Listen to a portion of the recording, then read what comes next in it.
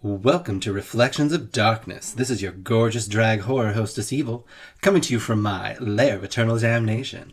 How are all my pod people doing out there in podcast land? Well, I'm doing great, because tonight's episode is very special.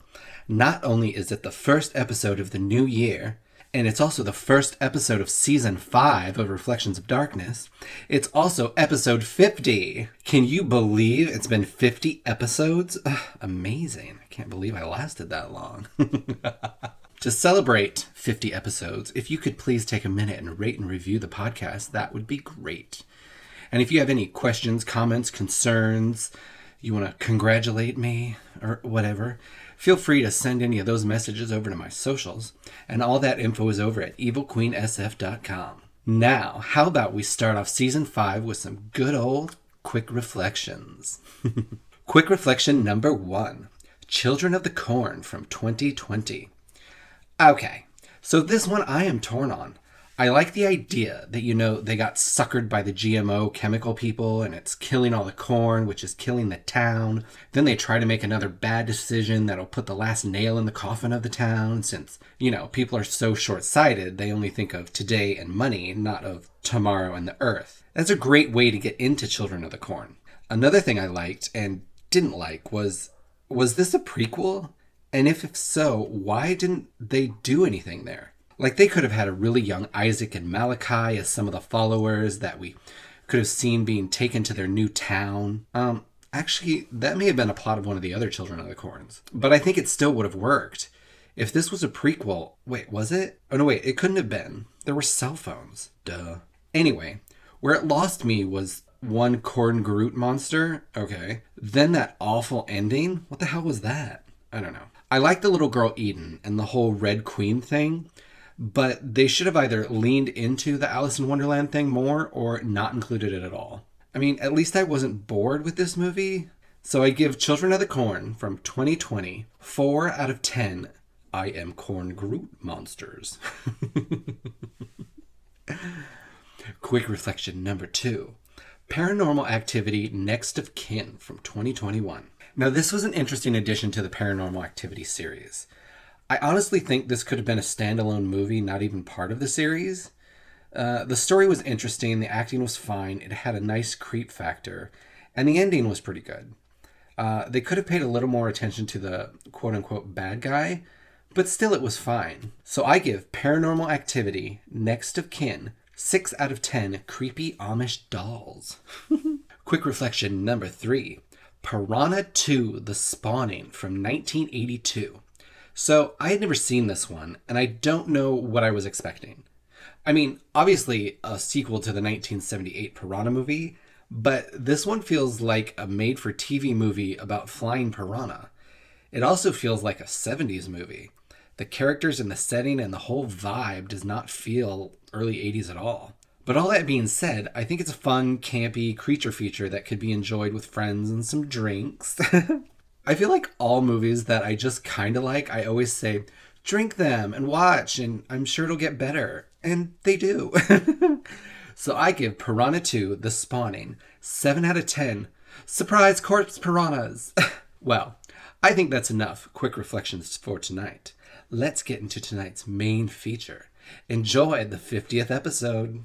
Tonight's movie is Friday the 13th Part 3, 3D from 1982. We get an opening text on screen. Warning, ladies and gentlemen, the first few minutes of this picture are not in 3D. However, you will need the special 3D glasses. Well, luckily for you, you don't need them for listening to this podcast. But if you have some, feel free to wear them.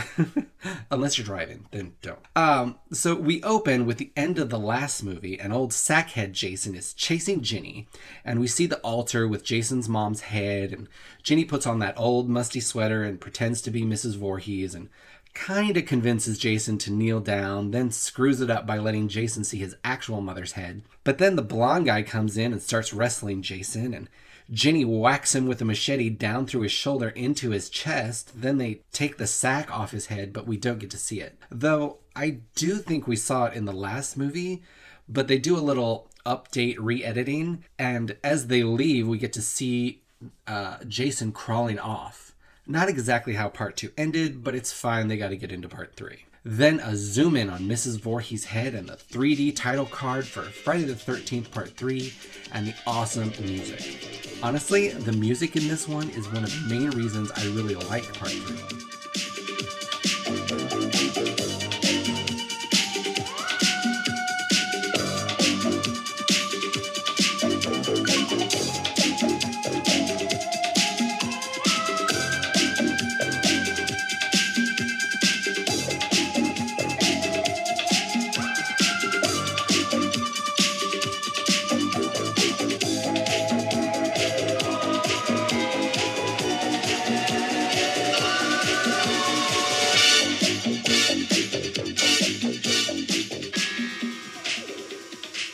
Now more 3D credits. I mean, you can imagine it in 3D. Since, spoiler, I'm not watching this in 3D. But you can imagine in 3D, I bet. Cut to Crystal Lake General Store and the house of the owners that live there. And we get the clothesline scene with the 3D pole in the camera and the awful wife yelling at her poor beat-down husband Harold. Then we get a little info from the news broadcast. Quiet little community of Crystal Lake was shocked today with reports of a grisly mass murder scene. 8 corpses have been discovered in what is already being called the most brutal and heinous crime in local history. A police spokesman told Ion News that they've been combing the area since just before dawn and are afraid that their gruesome discovery is just the beginning. Police Chief Scott Fitzsimmons had no comment about the murders when reached early this morning. Detectives at the scene, however, were baffled by the brutality of the killings. Bodies were found literally strewn over the 4-square-mile campground in the remote lake region. Ginny Field miraculously survived repeated attacks by the axe-wielding killer and was taken to a local hospital today. I love news broadcasts in horror movies. They're always so helpful. Now we see Jason skulking around the clothesline like he's, Mike Myers in Halloween. It's a little bit of a ripoff, but it's still good. Cut to the husband Harold feeding his fish, and he finds a rabbit in his veggies, and he's just sampling the food and drinks in the store and then just puts them back on the shelf to keep selling. Ugh. But then he gets busted by his crab of a wife. So he takes his rabbit back out to his rabbit house, and all the rabbits are dead, but he opens up the cage and a 3D snake jump scare, which apparently and literally scares the shit out of Harold because he runs off to the toilet, running by his wife as she's looking for her missing knitting needle. One thing about this wife, I can't imagine the actress being but in her mid-20s. And they have her in curlers, wearing house dress and knitting. It's so overcompensating that it makes it look even more ridiculous. Then we get a nice scene of Harold pooping in a toilet shed. It's pretty gross. And he gets up without wiping because he sees some curtains moving. Side note, there's a running theme in Friday the 13th movies of people in outhouses and sheds pooping and not wiping and getting up and pulling up their pants and then going about their business. Usually the business of getting killed, but not always immediately. So they're just walking around with shitty panties. Maybe that's how Jason finds them so fast. Maybe he has an amazing sense of smell. I don't know. So as Harold opens the door, he gets a cleaver to the chest. And it must have been a loud cleaver because his wife hears it over her loud TV that she's sitting right next to. But whatever. So she goes to investigate, and we get another 3D gag with a mouse on the end of a slat of wood as the wife backs up towards the door and Jason's hand busts through the window, grabs the wife's head, and we see her missing knitting needle shoved through the back of her head. Finally, we won't have to listen to her say Harold anymore. Cut to a 3D gag with the baseball bat as our main group of quote-unquote teens pull up in their 70s pedo van. Here we meet our main girl, Chris, the horny couple Andy and Debbie, and the awkward Shelley, and they are picking up Vera. And we get a little snippet of exposition that's almost a throwaway. Sex, sex, sex. You guys are getting boring, you know that? What would a weekend in the country be without sex? Cool it, Andy. Didn't mean it that way. Look, you guys, I want you to have a good time this weekend. What happened to me at the lake happened a long time ago. I'm fine, really, okay? Just forget about me. So while Vera is learning that poor Shelley is her date for the weekend, they turn and see their pedo van is on fire. So they run towards it. Okay, run towards danger. Whatever. But it's not a fire. It's just the two stoner hippies hotboxing themselves in the back of the pedo van. Is that all you two are gonna do this weekend? Smoke dope? Why not, man? Is there a law against it? There are better things to do with your life. Like what? I can't think of anything. We get another 3D gag with a joint. Then there's a police scene where they all start chowing down on their drugs, but it was all for naught because the police just fly by them. And where did the cops stop? But of course, the Crystal Lake General Store, where I'm sure they found Harold and his wife and the rabbits and the snake and the mouse and the fish all dead. Well, maybe not the fish or the mouse. I don't know. The van drives by slowly, and Chris looks worried. Girl, keep your eyes on the road, damn it. Ugh. All of a sudden, the pregnant girl tells Chris to stop the van because she's almost run over a man lying in the middle of the road. See? What did I just say? Eyes on the road. So, of course, they stop and they all get out and surround the old guy. I must have been daydreaming. I didn't even see him. Hey, he looks just like my grandfather. I must be in heaven. Don't touch him. You don't know where he's been. Down there, old guy? Thank you. What are you doing, Thank you, thank you. Sleeping in the middle of the road. You are indeed, all of you, kind and generous young people. Look upon what his grace has brought unto me. What is that? I found this today. There were other parts of the body. That's an eyeball. But he said to me he wanted me to have this. Yes, he wanted me to warn you. Look upon this omen and go back from whence ye came. I have warned thee. I have warned thee. Yes, warned with a 3D eyeball, which is super gross. I love it. So they get to the lake house over a rickety wooden bridge, which I'm sure won't come into play later. So they get there and all the teens all run to the lake except Chris, who heads into the house and gets grabbed by Rick, the hot groundskeeper, who Chris is fuck buddies with when she's at the lake house, I guess. If I were her, I'd be at the lake house a lot more often. Rick is hot as fuck. But I guess Chris isn't a whore like me. Rick. My imagination, or did it just get cold in here? Hello, Rick. How are you? Well, that's a start. Could you just slow down, please? There's a whole weekend ahead of us. Let me get to know you again. Let me get to know this place again. Okay. There's only so many cold showers I can take. A little later, we get a great scene with shirtless Rick dealing with bales of hay and spouting some fun wisdom. Damn, he is fine. There is a time and a place for everything. And now's the time, and now's the place, you know what I mean. So what I think we should do is set aside 3 hours a day to fulfill our needs. 1 in the morning, and 2 at night. If you agree, I agree. Were you talking to me? Then a scream comes from the cabin, so they run towards it again, and Chris finds Shelley with a hatchet in his forehead and screams, and everybody runs in. But his roommate Andy knows it was just a trick and starts tickling him, so Vera says she needs to go to the store, and Shelley goes along with her. Then we get the general store scene with the bikers underscored by this awesome music. So they pay and leave, and as they leave, Shelley backs over the gang's motorcycles, and one of the bikers uses a chain and smashes the VW Bug's windshield, and Shelley turns around and hits the bikes again. So they speed off back towards the lake. Cut to Andy and his yo-yo. That was close. Hey, you better watch out with that thing. Come on. I'm warning you, Andy. I'll break your string. And another 3D gag that still works in 2D. You know, one day I will have to experience this movie in 3D. But not today. Then Chris cock teases Rick some more when he wants to leave, so they drive off to somewhere. Then we see the gang members arrive at the camp to steal the teens' gas from the pedo van. So while they're doing that, Fox, the female gang member, goes into the barn to, I guess, look around and almost impales herself on a pitchfork. Then goes for a swing on the hay rope. It turns out that the gas is to burn down the barn. But Loco, one of the male gang members, goes to find Fox in the barn. And boy, does he find her. She's been pitchforked through the neck and stuck to a beam in the hayloft. Then Loco gets another pitchfork through the middle. Both great kills.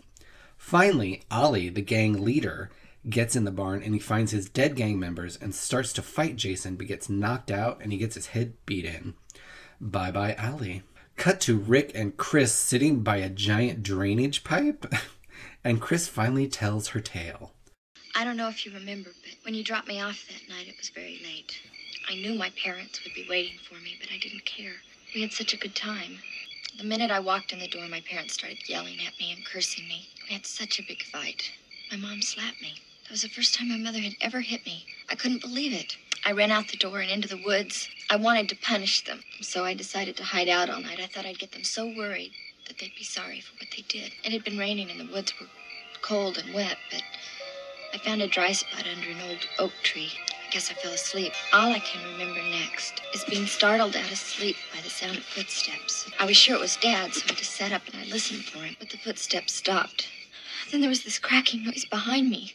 I turned around, and standing there was this hideous-looking man. He was so grotesque, he was almost inhuman. He had a knife, and he attacked me with it. I was so hysterical, I don't know how I was even able to think, but I kicked the knife out of his hands and I ran. He ran after me and he caught me and he pulled me down to the ground. I was kicking and screaming and yelling, but it didn't do any good. He dragged me along the ground. I blacked out. I don't know what happened after that. I just don't know. So wait, Jason is a rapist and a murdering psychopath? I don't know. Cut to the outhouse scene with the male hippie. I am thankful I've never had to use an outhouse. It looks awful. And damn it, the hippie pulls up his pants again without wiping. But it is unclear if he did anything. But still, ugh. Cut to Vera sitting on a pier with her feet hanging over the water as a hand grabs her and she screams as somebody in a hockey mask and a wetsuit with a spear gun jumps out of the water. And of course it's Shelley playing another prank. That'll teach you a valuable lesson. A beautiful girl like you should never go out in the dark alone. Damn it, Shelley! Why do you do these stupid things? I have to. No, you don't have to. I just want you to like me. I do like you. But not when you act like a jerk. Being a jerk is better than being a nothing. I never said you were nothing. You don't have to say it. I could tell. You're wrong. Shelley. So he walks off with his mask and spear gun and he hears a noise. What could it be? Let's go look. So he heads to the barn. Next thing we see is Vera trying to get Shelley's wallet out of the lake as a man in a hockey mask with a spear gun walks onto the pier, aims, and fires the spear right through Vera's eye. Bye-bye, Vera. And that is the first time we see Jason in his iconic hockey mask, thanks to Goofy Shelley. But what happened to Shelley? I guess we'll never know. Cut to the horny couple fucking in their hammock. Ooh, a hammock. I may have to put that on my bucket list. Or should I say, fuck it list. It was the best one yet. Was it you, me, or the hammock? I vote for me. I vote for the hammock.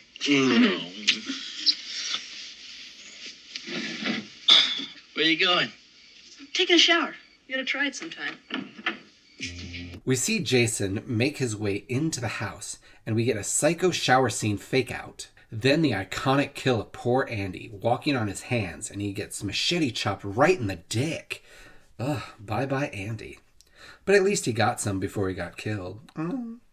So Debbie gets back to her hammock to read some Fangoria. Shout out Fangoria. As some mysterious red liquid drips onto its pages, and she looks up and sees poor Andy stuffed in the rafters.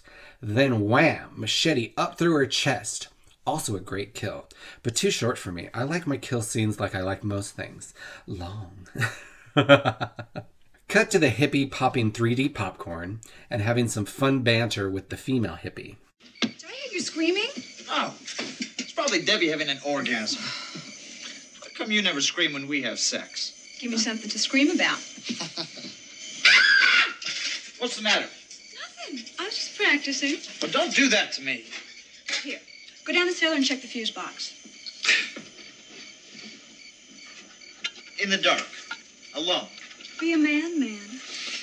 And the hippie goes to check the fuse box. And who's there with him? Jason, of course. And he shoves him into the electrical box. Great kill. Back in the kitchen with the female hippie, and Shelley comes in with a slit throat, So she screams and runs up the stairs as Jason coolly walks in and grabs the hot fireplace poker and skewers her.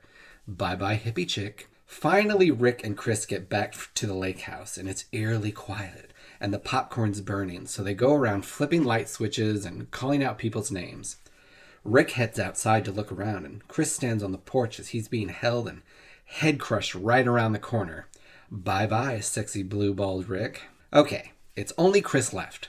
So she heads upstairs and finds bloody clothes in the bathtub, then runs outside to find poor Rick. Then Loco falls out of the tree, so she runs back in the house. Then wham, Rick's body is thrown through the living room window, and Jason just steps inside with an axe. Then Chris runs upstairs again, locks herself in the closet, a closet where Debbie's dead body is, so of course she screams, and Jason knows right where she is. But she sees a knife in her friend's back and takes it out and uses it on Jason. The first smart thing she's done. Then she fucks up and leaves the knife in his leg and runs away. She climbs out of the second floor window. She gets a log and brains Jason with it when he walks outside, but he's still awake, of course. So she runs to the pedo van. She actually has the keys on her. Oh my god. She starts driving away and she gets to the rickety bridge just as the van runs out of gas. Womp womp. But wait, there's a reserve tank. But it's too late. The van starts falling through the bridge, just as Jason gets to her. But she rolls up his arm in the window and runs out the other side of the van and heads towards the barn. Jason gets in the barn after her and locks it. So he starts tearing around looking for her, but she's up on a beam. And then she falls right on him. So then he finds a machete and goes after her. Now she's in the loft again, and Jason follows her. She clocks him in the head with a shovel, then ties a barn rope around his neck, shoves him out, and hangs him. So she heads back down into the barn. She gets the barn door open, and Jason is hanging there. But he's not dead, of course. I mean, there are 7 more of these. But he just lifts himself up and out of the rope. That's some serious upper body strength. Then he lifts his mask to show Chris that he's the same guy that attacked her in the woods, maybe? If that happened, I don't know. So Jason picks up his machete as Chris starts having a breakdown. And who comes out of one of the closets in the barn? But Allie, the gang leader from earlier. And before you can hit Jason, Jason chops his arm clean off, then hacks him up. Bye-bye, Allie. Again. Chris calms down a bit, grabs the axe next to her, and whacks him right in the head, and he finally goes down. Cut to Chris getting in the canoe and going out on the lake. The next morning, Chris startles awake and sees the house and Jason in the window, and he busts out the side door and starts running towards her. Then she turns around again and he's gone. And the door is back on its hinges. It was just her imagination. Jump scare! Wormy Mrs. Voorhees' corpse jumps out of the water and pulls Chris down. Cut to the police taking Chris away while she's laughing and crying and screaming all at the same time. She has lost it completely. So they drive away and we close in on Jason's body in the barn with the axe still in his head. The end. Cue the cool music. Well, that was Friday the 13th Part 3 from 1982. It is such a good movie. It's definitely one of the best of the series. You get to witness the birth of the iconic hockey mask. The soundtrack is awesome. A bunch of great kills. So I give Friday the 13th Part 3 10 out of 10 machete chops to the dick. Ouch. Well, if you've made it this far, thanks for listening to the 50th episode of Reflections of Darkness. Hopefully you've listened to all 50. If not, go back and do it. And don't forget to tell your friends to do it. Do me another favor and go on your podcast app and rate and review the podcast. If you have any questions, comments, or concerns, feel free to message me on any of my socials, and all that info is over at evilqueensf.com. Well, that's enough 3D horror for me tonight. As always, keep watching scary movies. Bye-bye.